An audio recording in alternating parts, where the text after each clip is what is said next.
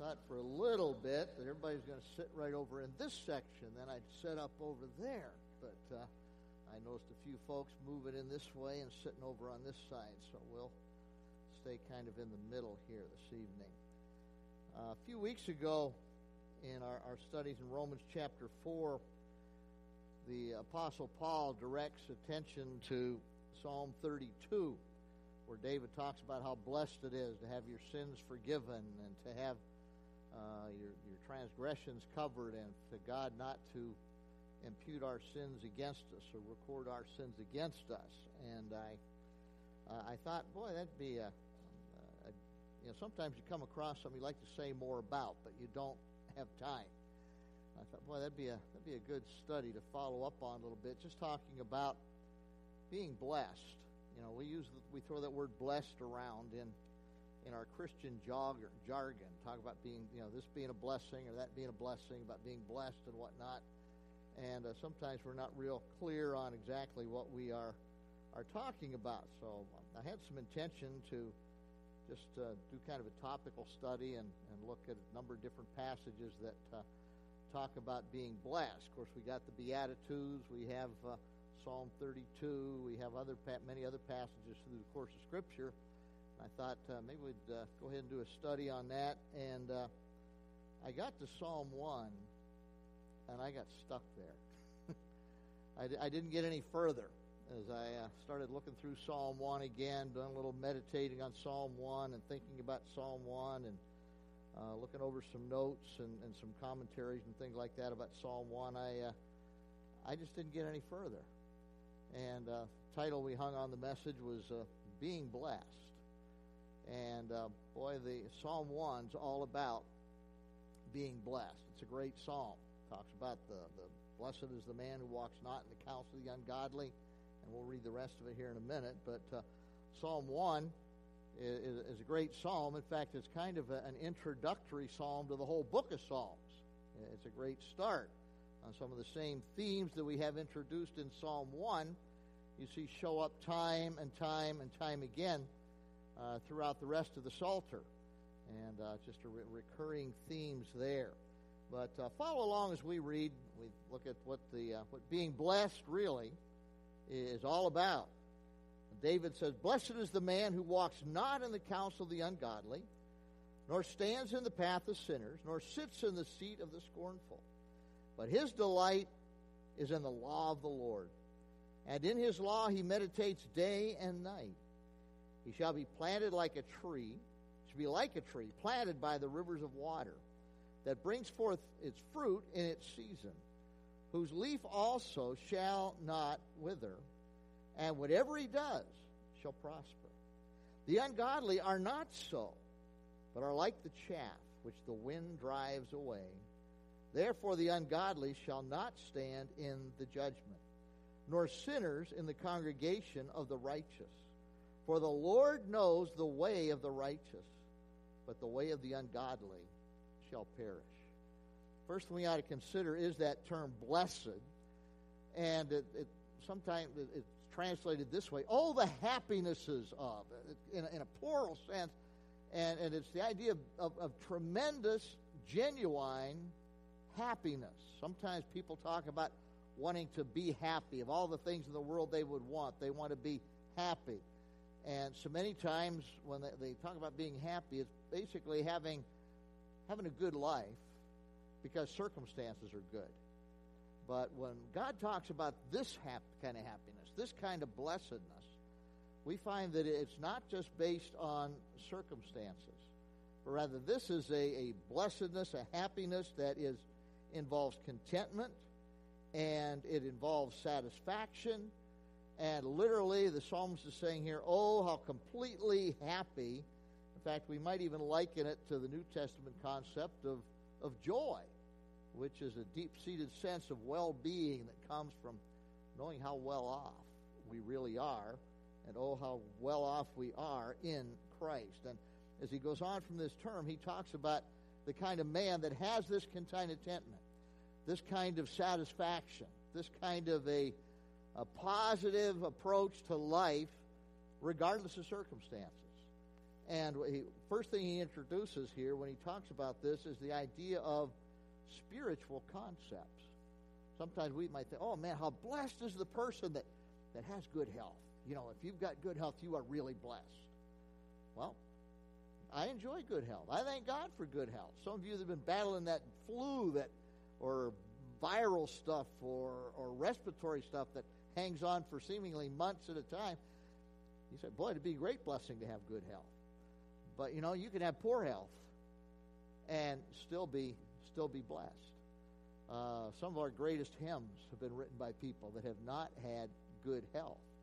They had a lot of time on their hands sometimes because they were confined. There were things they just couldn't get out and do, and so they contemplated life, and they contemplated God, and they contemplated the Scriptures.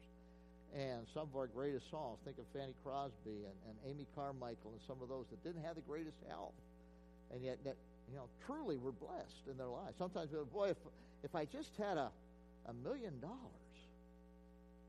I'd really be blessed. Of course, now people don't want just $1 million; they want a couple million. Inflation's here, right? But you can have all that money and still have a miserable existence, can't you? Where does real blessedness come from? Where does real, genuine, lasting, full, complete, satisfying happiness, where's that rooted? Well, it's rooted in where we are spiritually. It's rooted in our relationship with God.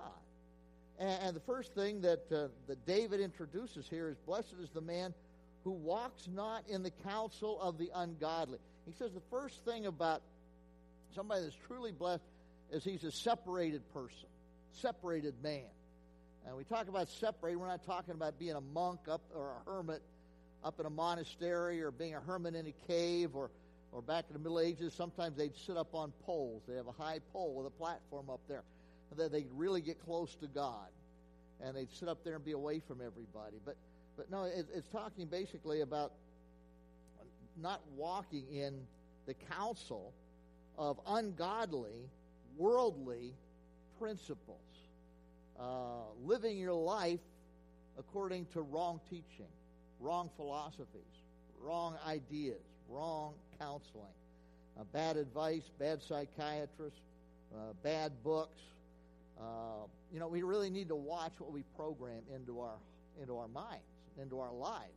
We need to watch who we listen to and who we pay attention to. We need to, first of all, not walk in the counsel of the ungodly. There are some that would lead you astray. There are people that would tell you that you need to look out for just number one. And if you don't look out for number one, nobody else is going to. Well, that flies in the face of everything you read in Scripture, doesn't it? The Bible talks about not putting ourselves first. The Bible talks about putting Christ first. The Bible talks about putting others ahead of ourselves. Read the book of Philippians sometimes. There's a whole New Testament book that deals with this concept of Christian joy. We've been studying it on Wednesday evenings in the adult Bible study, and we are just moving into chapter 4 now. But we see great truths there about how we can have the joy of the Lord. And one of the things that gives Paul some real credibility as he writes the book of Philippians is, you know where he's at when he's writing that? He's in a Roman prison.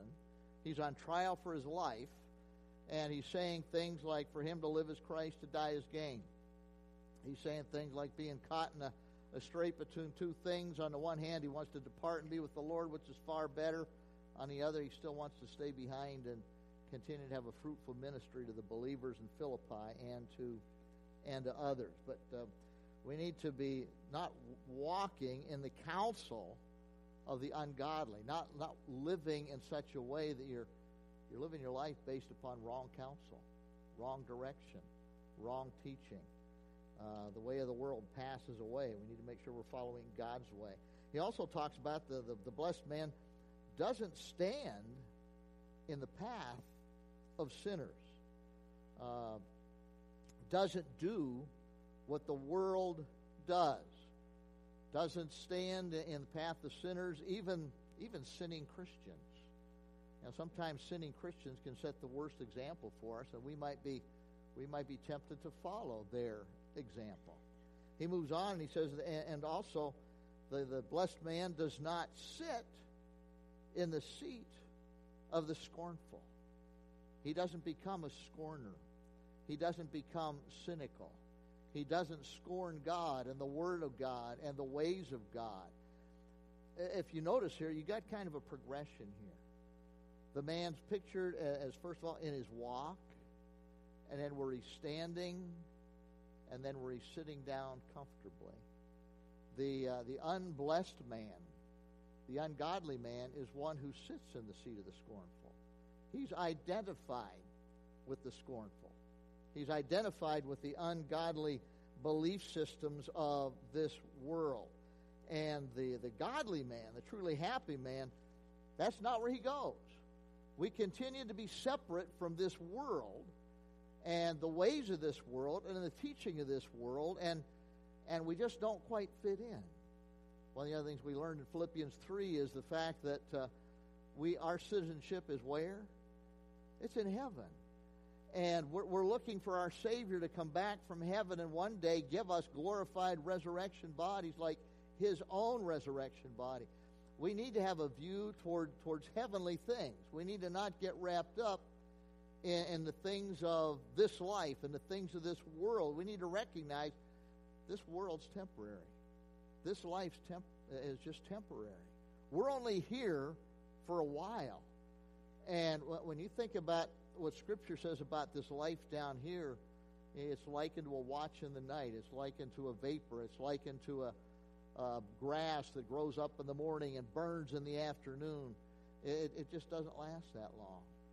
But we have eternity to look forward to.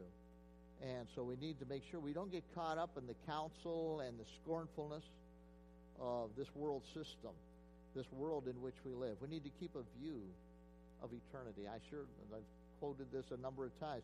I love the name for our youth group, Alive, always living in view of eternity. Now, that's a good concept, not just for teenagers. That's a good concept for young at hearters. That's a good concept for young marrieds, old marrieds. It's a good concept for young people, older people, always living in view of eternity. We find that the truly happy man is not just a separated man, but he's a searching man. And where he's doing his searching is from the Word of God. He's looking to God for direction. If you're not going to get your counsel from this world, you're not going to listen to the advisors of this world, where are you going to get your information for a living? Well, you're going to get it from God. And if you're going to get it from God, where are you going to get it from? You're going to get it from the Word of God. And that's where he moves on in verse 2. He says, his delight is in the law of the Lord. He's talking about the Scriptures here. For us, this is Old Testament and New Testament. For David, it was pretty much the Old Testament and not the whole Old Testament. But he's talking about the Scriptures, the Word of God. And really, when you think about it, only a pure man can delight in the Word of God. If you get out of fellowship with the Lord, or you've got sin in your life, you start reading Scripture, what happens? It convicts you. Yeah, you realize that you're off base. In fact, sometimes we may get off track a little bit spiritually, and we avoid reading our Bible. We may avoid getting out to church. We may avoid the Word of God in all sorts of different ways. We avoid it. In order to delight in Scripture, we need to be walking in harmony with the author of Scripture. And the blessed is the man whose delight is in the law of the Lord. And I point this out quite a bit when we come across it, but if you notice the word Lord, what do you see about it? All capital letters. That's the covenant name for God, Yahweh. It's the name that means the living God, the true God, the God who makes a covenant with His people, the God who makes promises. There's a lot packed into that particular name. And we delight in His Word, the God who gives promises and keeps His promises. The God who's the living God and not a dead God, not an imaginary God, but the true and only living God that there is. We delight in His Word. In fact, we delight so much, it says that for the truly blessed man, it says, in His law, he meditates day and night. Meditation is the idea of acquiring truth and then mastering an idea or mastering that truth. A couple of the things that are connected with meditating are withdrawing and thinking. Why do we have to withdraw to meditate? Won't be distracted. You mean there's lots of distractions in this world? Yeah, sometimes you need to find a quiet place. I thank God for my study. I've had three different studies in the course of my ministry, and I enjoy being home, but I'm thankful I never had to have my office at home. I'm very easily distracted, and I'm thankful that I have the opportunity to go into the study and there study, and there pray, and there think and contemplate Scripture and read Scripture and compare Scripture with Scripture. And, I hope one of the things you do is not just read the Bible. We're doing the Read Through the New Testament project this year. How's that going? Going okay? Going all right? Enjoying that? It's been good, hasn't it? And we talked a little bit about whether we tackle a Read Through the Whole Bible program or read through the New Testament. Pastor Mark came up with just going with the New Testament. And that's good. I believe in reading through the Bible in a year, but the only problem with that is sometimes you read through it and you don't pick up a whole lot. Because you're trying to read such big chunks that you just don't take time to think about it. Well, one of the things with a smaller passage of Scripture is you read it and you think about it. Okay, what's that mean? What's that saying? How's that apply to my life? How can I make an application here? What's that truth involved for me? The term meditate comes from the idea of a cow chewing its cud. Cow eats the grass, chews up the grass, swallows the grass, brings the grass back up in a cud, works it over some more, and whatnot. That's the picture of what we're talking about doing with Scripture here. There are folks that talk about different kinds of meditation. I remember a number of years ago, transcendental meditation was a real big thing. Where I pastored in Iowa, Fairfield, Iowa was about 30 miles from where we pastored, and that's where they had Maharishi International University. And the guy that headed that whole thing up was Maharishi Mahesh Yogi was the guy's name. And at any rate, they pushed this transcendental meditation where the idea was you empty your mind, and it was based upon Eastern mysticism, Oriental mysticism. You empty your mind, and basically you slip your mind into neutral, and you don't think. And one of the things they used to do to accomplish that was had what they called a mantra that they would say over and over again. And it turned out some of the mantras that they used turned out to be names of Hindu deities. Kind of a dangerous thing to be messing with. Sometimes they just go, just kind of hum a little bit. But they're trying to empty their mind. Get the mind in neutral. That's not what biblical meditation is. That's not what Christian meditation is. That's not what godly meditation is. Godly meditation involves focusing the mind, withdrawing from distractions, focusing the mind upon God and upon God's truth, and thinking about that and contemplating it. One great phrase, if you ever wonder what meditation is all about, it's kind of summed up in Psalm 46, verse 10. Anybody know what it says there? Be still and know that I'm God. There's the withdrawing. Be still. Sometimes Just settle down. Get out of the rat race for a while. Don't always have to be doing something or listening something or watching something. Get apart and be still. Be still. But don't empty your mind. A lot of us don't have that much there to begin with, but we don't empty our mind, but what do we contemplate? Be still, and God says, know that I am God. Well, there's a lot packed into that statement, isn't there? Know that I am God. First of all, when we think about the fact that the God of the Bible is God, the God who is Jesus, is God incarnate, is God. First thing that tells us is He's God, we're not. Be still and know that He is God, not you and me. He's in control, not us. It's not our way, it's His way. Be still and know that I am God. God's in control. He's the Lord of the universe. We do not live in a runaway world or a runaway universe. There's a plan. There's an order. There's a God who has it all under control. Aren't you glad for that? Be still and know that I am God. Satan is very powerful. Satan is evil. Satan hates God and hates the people of God.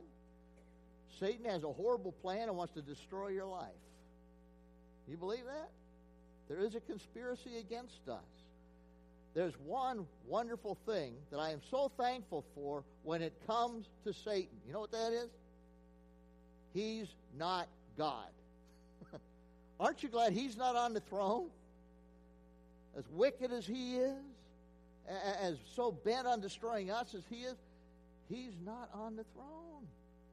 God's on the throne. Wow, what a wonderful thing it is to contemplate that. That's meditating on Scripture. Joshua 1. Joshua's encouraged to meditate on God's Word day and night. A whole lot in Scripture about meditating. So we find that the truly happy man is the meditating man. He's the searching man. He's focusing on Scripture, and we can do that. How often? Not just Sunday morning, from 11 to 12, or if you make it to Sunday school, 9:30 to 12, day and night. Scripture ought to be part of our daily thinking, our constant thinking. We have something come up in our life. What's God say about that? How does the Lord want me to respond to this? I got this thought. Well, what's God say about this thought that I've got here right now?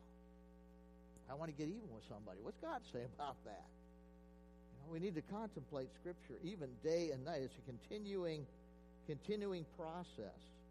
In fact, let me encourage you. You ever have times sometimes when you wake up in the night and you can't go back to sleep? Meditate on Scripture. By the way, that's one of the advantages of hiding God's Word in your heart. You don't even have to get your phone out and look up your Bible app. You don't have to turn the lights on and open up the Scriptures. Just take some Scripture you've got that you've memorized over the years and contemplate those. Think about those. Think about the truth. Think about the verse, what it means. And the devil will probably rock you to sleep. He doesn't want you contemplating God's Word. Don't count sheep. Meditate on Scripture. If you're going to count sheep, then think about the Lord is my shepherd. I shall not want. Jesus Christ is our great shepherd. He's the good shepherd who lays down his life for the sheep. We find that the godly man, the truly happy man, is separated, away from evil, and he's searching the Scriptures. It's not enough just to draw away. As Christians, we ought not just be against certain things. We need to also be for certain things. We need to draw away from the evil of this world, but we need to draw towards the things of God. We need to take off the old man and what? Put on the new man. We can't leave a vacuum. If we're going to ignore the teaching and the truth that this world tries to put out as truth, If we're going to stay away from that, what are we going to put in its place? We need to get into what the actual truth is from God's Word. We find also that the truly blessed man is the successful man. We read about here in verse 3. He's like a tree planted by the rivers of water that brings forth fruit, its fruit in its season, whose leaf also shall not wither, and whatever he does shall prosper. That's a picture of success. And by the way, the truly happy man is successful because he's truly happy and contented. It's not that we are truly contented and happy because we're successful. In fact, sometimes God's idea of success is different than our idea of success. The world's idea of success. Was Stephen successful? Stephen, yeah, he was successful. He was successful in being one of the first deacons in the church. He was successful in faithfully proclaiming God's truth and representing Jesus Christ. He was very successful. What happened to him? Yeah, he got killed. The world might say, that's not so successful. You know, he tried to live his life for Jesus Christ, and look where it got him. Well, it got him to heaven. In fact, it got him to the place where when they're stoning him, he looked up and he actually got to see the face of Jesus. And he could have the kind of attitude where he's not condemning those that are around him. He's desiring their salvation. How about John the Baptist? Was he successful? Yeah. He was successful because God had a job for him to do. He was supposed to be Jesus' forerunner. He preached, repent, the kingdom of God's at hand. And people repented, except nasty old Herod. What did Herod do to John the Baptist? Yeah, chopped off his head because his wife wanted it that way. But was he successful? In God's eyes, in the eyes of the world, oh man, poor guy, he ends up dying prematurely, getting his head chopped off. But God says he's successful. He accomplished the mission that God had sent him here to do. And that's really what we need to do. When it talks about being successful and bringing forth fruit and prospering, that's what it is talking. Was Jesus successful? Yeah. But didn't he get crucified or something? Didn't he get whipped pretty badly before that and scoffed at? And really, he comes to that little country of Israel. You know, he didn't have a big world platform. He just went to little old Israel. And how did even the people in that little country, how did they receive him? He came to his own, and his own received him not. But to as many as do receive him, what? He gives us the authority to become the children of God. And of course, he was crucified, but he also rose again. And in actuality, he said, I didn't come into this world to be served, but I came to serve, give my life a ransom for many. You are not going to be a success in this life by getting as many people as possible to serve you. That's not what it's about. Success is not about having everybody bow down to us and do things for us. God's got a plan for your life and mine. We don't know how long that plan is going to play out in this world. You know, some people, they may accomplish everything that God has for them to do in 16 years. And the Lord takes them home. Some people, maybe 35. Some people, maybe 95. The important thing is to do what the Lord has for us to do. And one of the things that's pictured here is this matter of the tree. Trees were very valuable in Palestine by the time that David is writing this. David appreciated trees as a shepherd. Picture yourself as a shepherd like David. Why would you like trees? Shade. And you've got, you're out here all day long. You got to watch these stupid sheep. And what do sheep do? They graze, they eat grass, not a whole lot of excitement. But what can you do as a shepherd? Well, you can sit in the shade, you can put your back against a tree. If it's a fruit tree, you can get some fruit off the tree. David appreciated trees. And he says, the truly blessed man, he's like a tree. Valuable. And one thing about a tree is that a tree is firmly planted. This is talking about stability. The truly blessed man has stability in his life. And it says should be like a tree planted by the rivers of water. That term planted is a passive verb. I'll give you a little English lesson here tonight. When a verb is passive, what's that mean?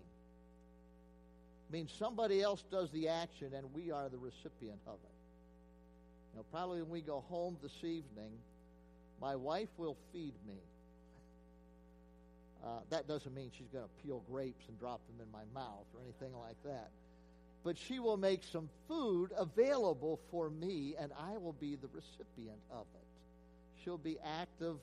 Maybe not. Maybe she'll make me do it myself. I don't know. But I'll be the recipient of it. Well, this talks about the truly blessed man is like a tree planted by God. God's the active one. He gives the stability in our lives. He plants us, and plants us by water. What's the great thing about water? Well, especially in a place like Palestine with all the desert regions, and it's good when there's water around because trees need water. They need water. And in times of drought, they really need water. And if they're by a body of water, that can be a great thing and really, really help out. And by the way, do you know where we get stability?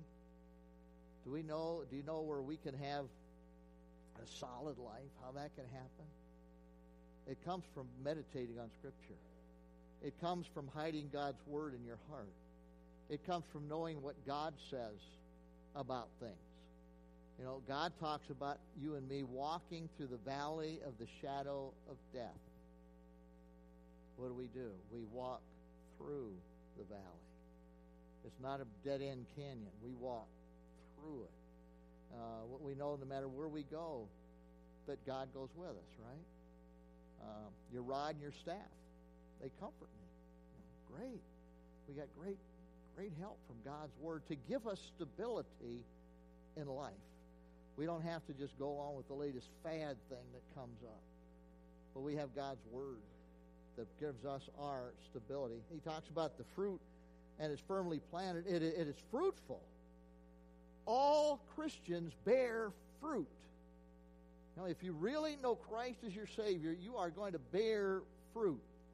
One of my favorite parables is the one of the different kinds of soil. What an encouragement as we read that passage of Scripture. It talks about the fact when we sow the seed of the gospel that there's different things that result. Sometimes you sow it and it's like the seed falls on the roadway. And sometimes you share the gospel with somebody and it's like talking to a wall, right? And the birds come, take the seed, and they're gone.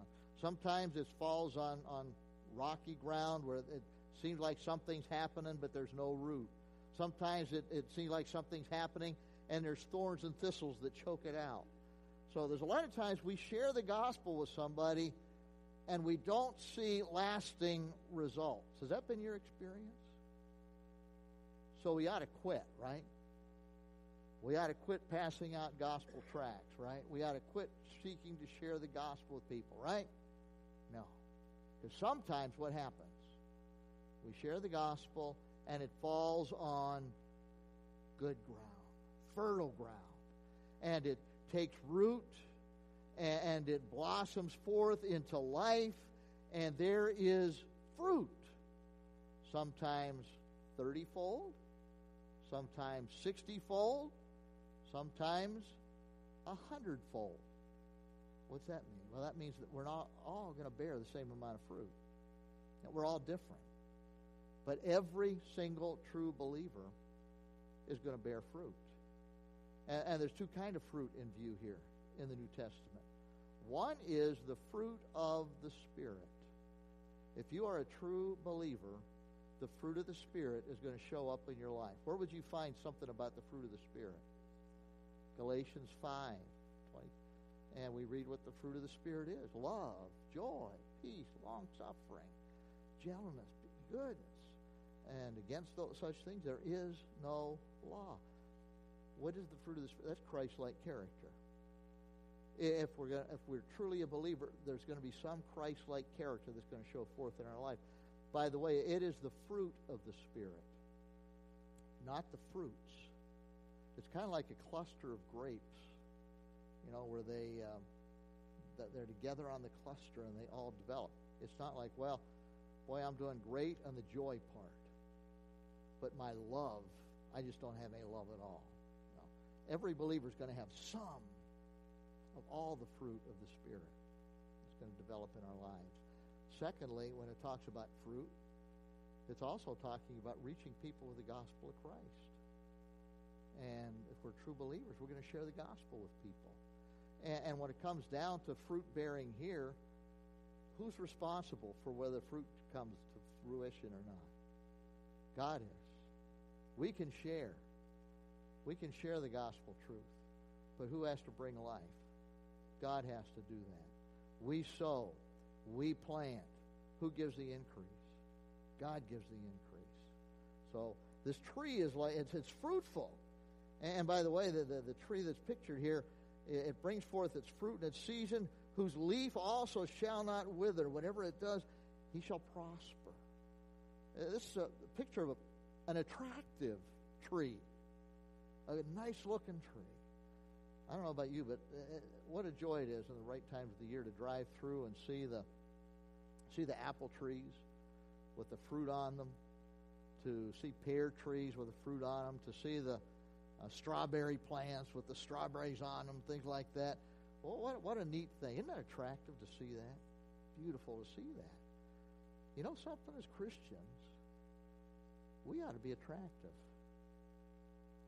I'm not talking about our physical appearance, but Christians ought to be attractive as far as our character and as far as our kindness, our gentleness, our patience with other people, our love for other people. Are those qualities attractive?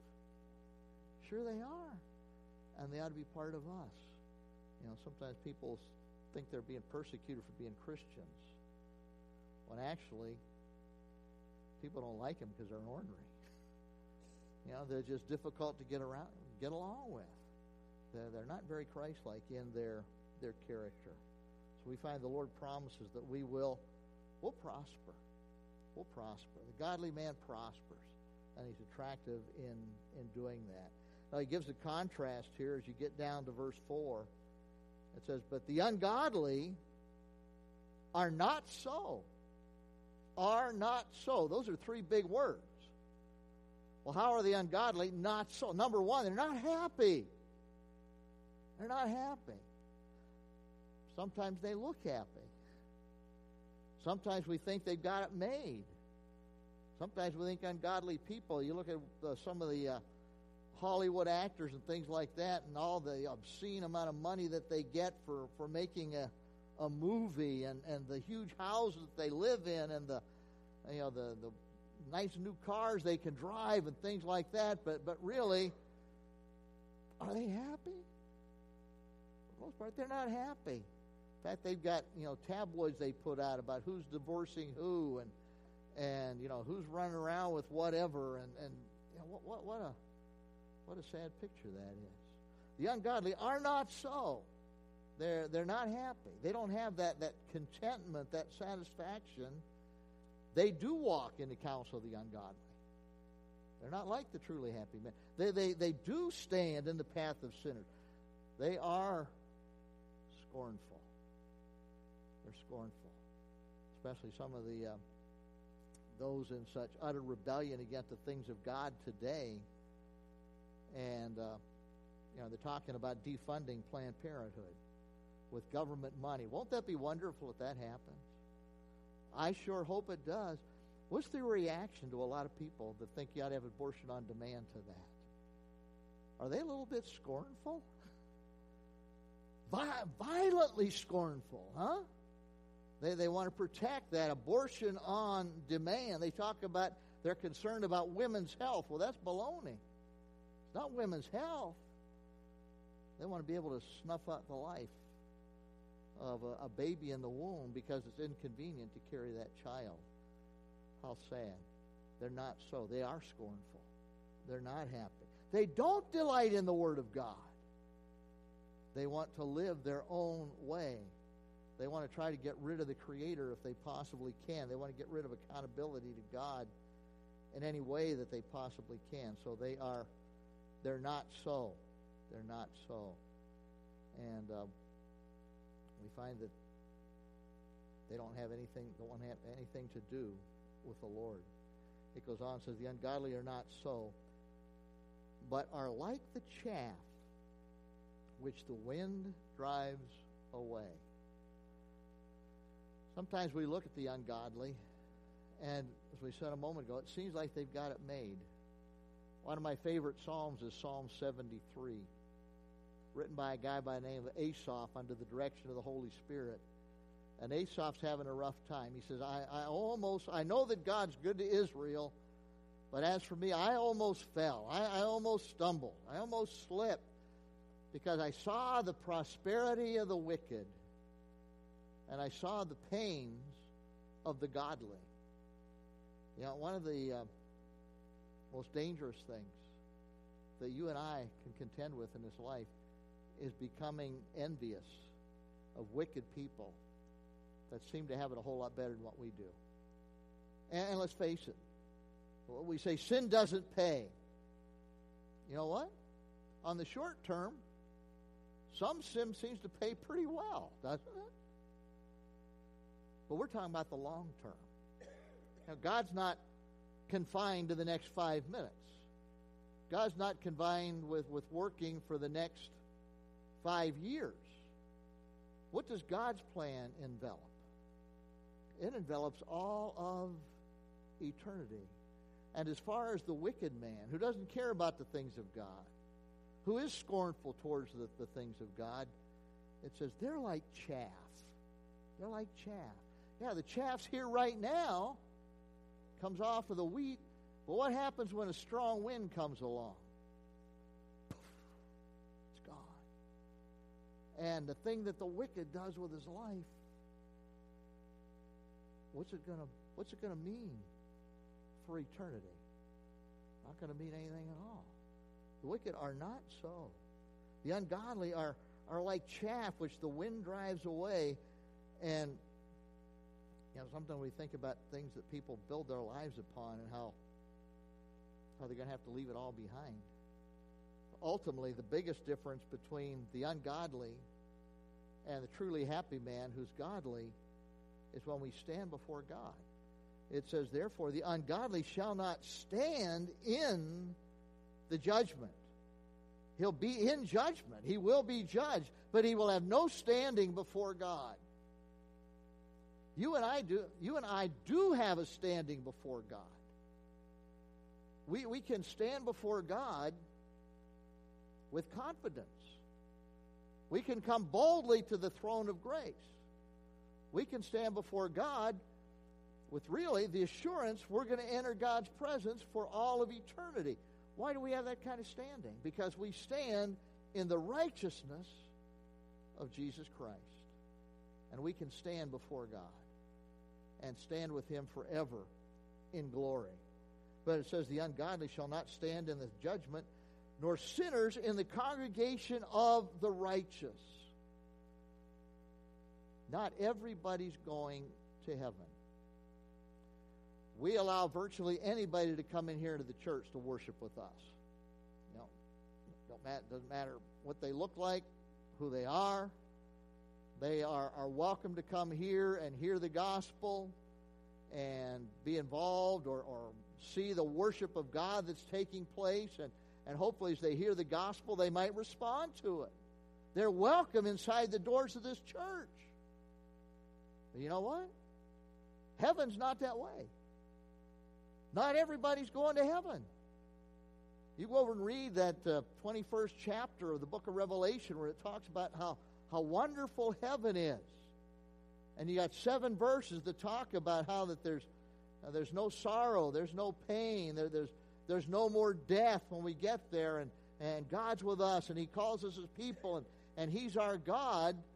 And you get down to verse 8, and verse 8 says, and outside are the unbelieving and the cowards and whatnot. Not everybody's going to heaven. And those who reject God and the things of God and reject the Lord Jesus Christ, this is as good as they're going to ever have it in this lifetime. For eternity, they'll be separated from God, separated from the congregation of the righteous. And as far as you and I are concerned, as the people of God, maybe you have it bad down here sometimes. Sickness, mistreatment, trials that come along. Guess what? This is as bad as you're ever going to have it. If you're dealing with difficulty right here, it's temporary, right? It's temporary.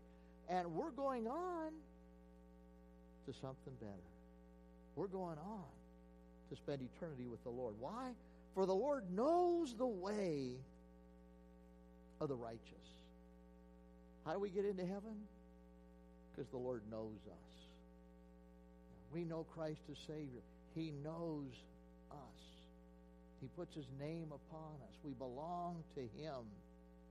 The ungodly, his way, he'll perish. Don't follow the way of the ungodly. Follow God's way. That's the way of true satisfaction and true blessing.